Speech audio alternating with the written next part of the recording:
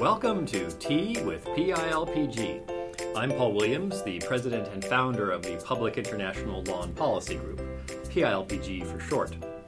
Today, over a cup of homebrew, lemongrass, and cinnamon tea, we will be discussing the situation in Syria and the upcoming ceasefire negotiations planned for early January. PILPG has been working on the Syrian conflict, advising the Syrian opposition coalition on peace negotiations and other matters since 2011. Today I'm joined by three young professionals. Hi, I'm Christy. I'm really looking forward to hearing your thoughts on the ceasefire. Hi, I'm Chloe. Thanks, Paul, for having us today. Hi, and I'm Ryan. Great. I'm excited about our conversation for the next 20 or 25 minutes to get our heads around the question of what a ceasefire in Syria might look like. Let me first spend just a couple of minutes giving some background to the Syrian conflict for those of you who are not fully familiar with it. Essentially, the parties to the Syrian conflict, who've been fighting for over 3 years, are at a position where they might actually be willing to negotiate a peaceful settlement. You have a multitude of forces involved in the conflict: the government, the political opposition, the Free Syrian Army, Hezbollah, the Iranians, the Russians, and you even have the international coalition against ISIS conducting airstrikes in Syria and in neighboring Iraq.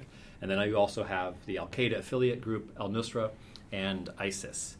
The time has come when the international community, in fact 17 members of the international community called the Vienna Group, have decided that we must bring about a negotiated settlement of this conflict. Now, the first step to doing this settlement is a ceasefire, to get the parties to essentially stop the conflict vis-a-vis the government and the opposition and focus their energy on the conflict against al-Nusra and the Islamic State. With that brief introduction, let's kick into some questions.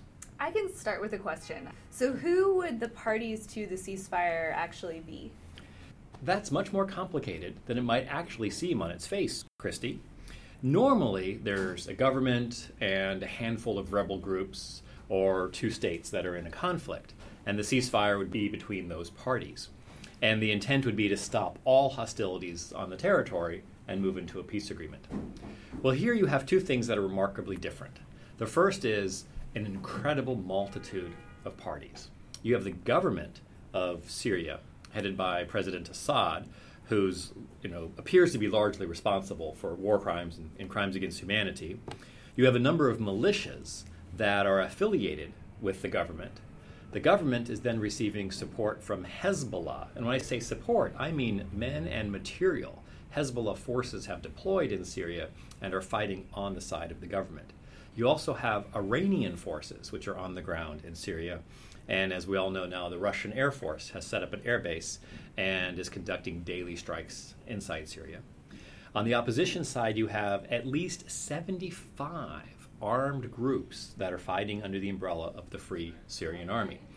And then you have the Syrian Opposition Coalition, which is the political representatives of the Syrian opposition. You would need all of these parties to sign on to this ceasefire to make it work. And then there are two important parties that you actually don't want on the ceasefire because you're going to continue the conflict against them. Al-Nusra, being the Al-Qaeda affiliate, and the Islamic State.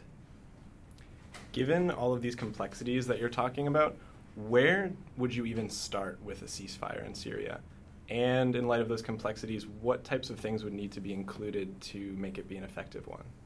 Well, for a ceasefire in Syria, you'll need some of the basics. So the basics of a ceasefire is an immediate cessation of hostilities. And this is where all parties engaged in conflict simply stop doing what they're doing in terms of the use of force on the day that the ceasefire is agreed upon.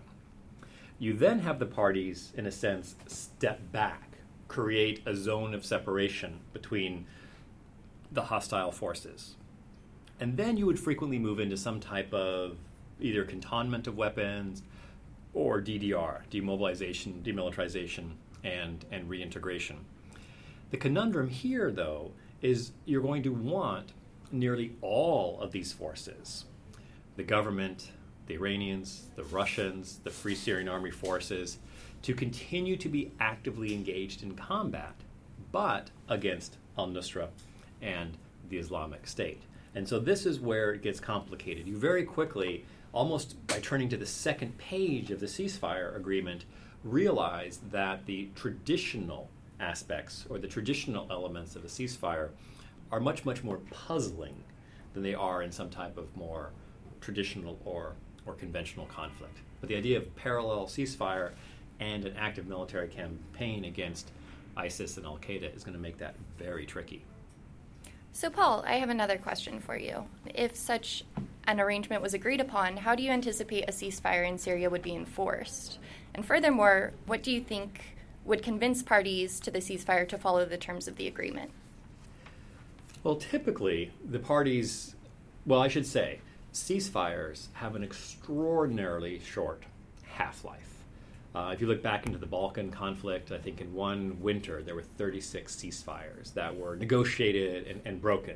Ceasefires are things that oftentimes the parties will enter for any number of reasons, none of which being to actually cease hostilities or set the stage for a peace agreement. So I don't want to mischaracterize as this particular ceasefire being uniquely difficult to enforce, but it is definitely on the more difficult end of the spectrum when it comes to enforcement. There is not a lot of goodwill after nearly 4 years of conflict between the parties. Sometimes you would deploy a UN peacekeeping force. It's unlikely that many countries will volunteer to send in blue helmets, so to speak, to enforce this peace agreement. I suspect you might not even get Security Council support for blue helmets to be deployed.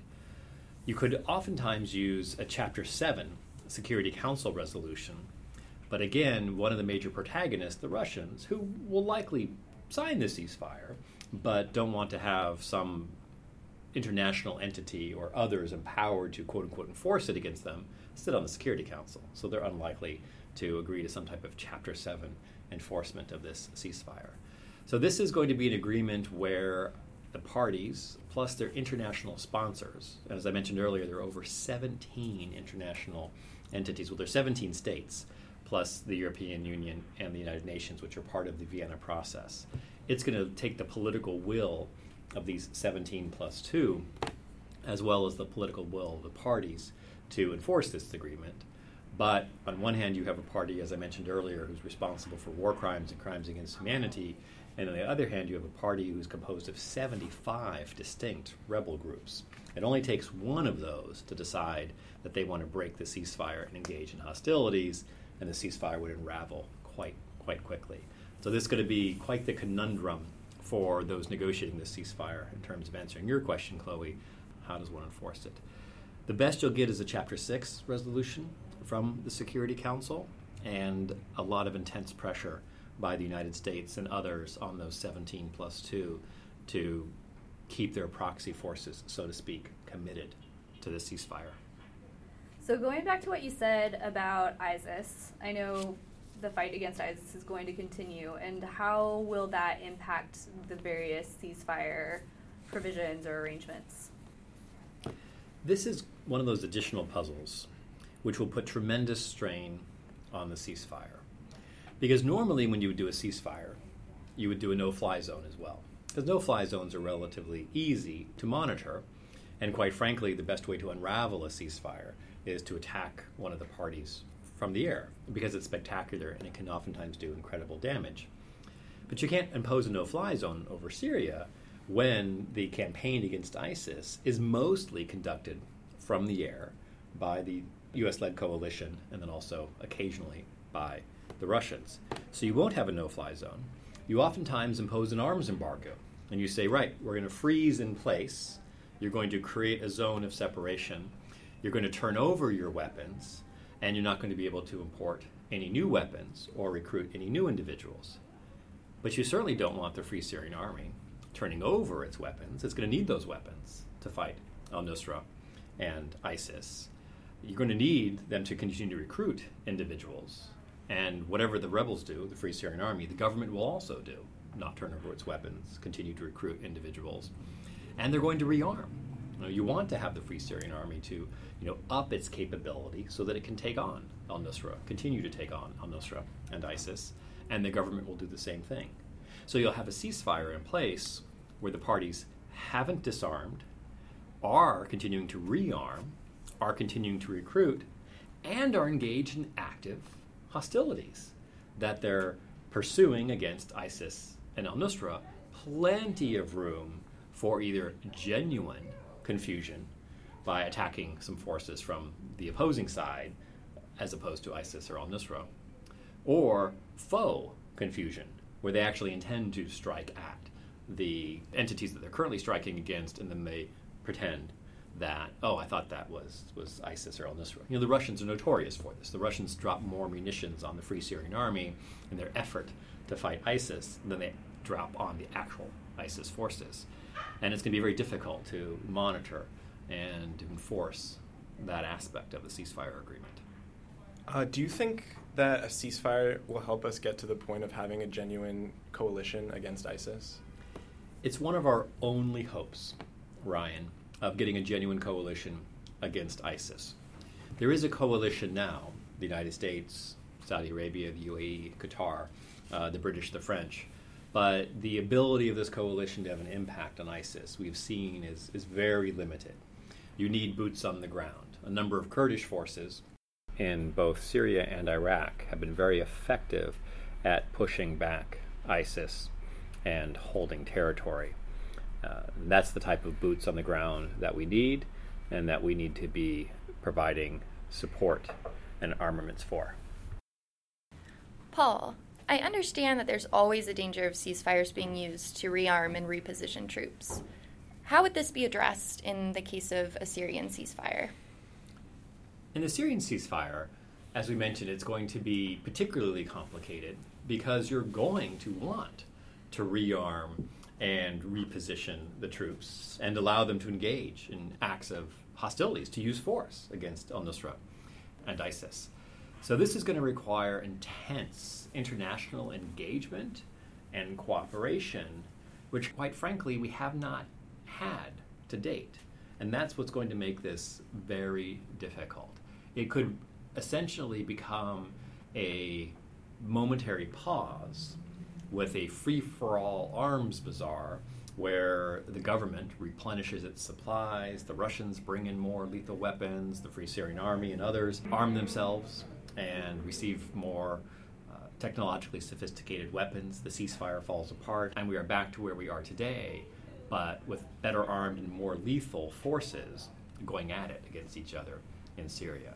So you're going to need to create some type of coalition, inclusive coalition, against al-Nusra and al-Qaeda, and there's going to have to be genuine cooperation between the Americans, the Russians, the Iranians, and others, but also, quite frankly, in a way that you exclude, to a large degree, the government of Syria, because, as we mentioned, they're responsible for crimes against humanity and things along those lines. They drop barrel bombs on their civilian population, and you can't just say, oh, we're all friends now, we're going to fight ISIS. You're going to have essentially, multi-tiered level policy where you pull together a genuine coalition, but you exclude from that coalition those that are most likely to do harm to it or most likely to take advantage of the forces that engage against al-Nusra and ISIS, which would be the Free Syrian Army, the Kurdish population, others.